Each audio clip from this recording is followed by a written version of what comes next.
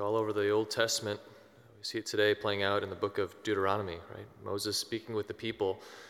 And on one hand, there's divine revelation, right? The Lord revealing himself to his people. And then towards the end of it, there's, on the other hand, their experience of God. Right? So there's God speaking himself, and then there's experience of God. Right? From things they remember, things they hear, right? Things they've spoken to their children and their children's children. Sometimes we see these things at odds or in this tension, right? They're truly waiting for the Messiah, right?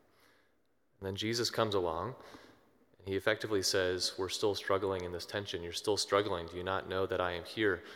I've come not to abolish, but to fulfill the law, whereby the law is merely a description of me. Right? It's who I am. I think we still experience that division in our lives. We still suffer that effect of concupiscence, right, since the fall.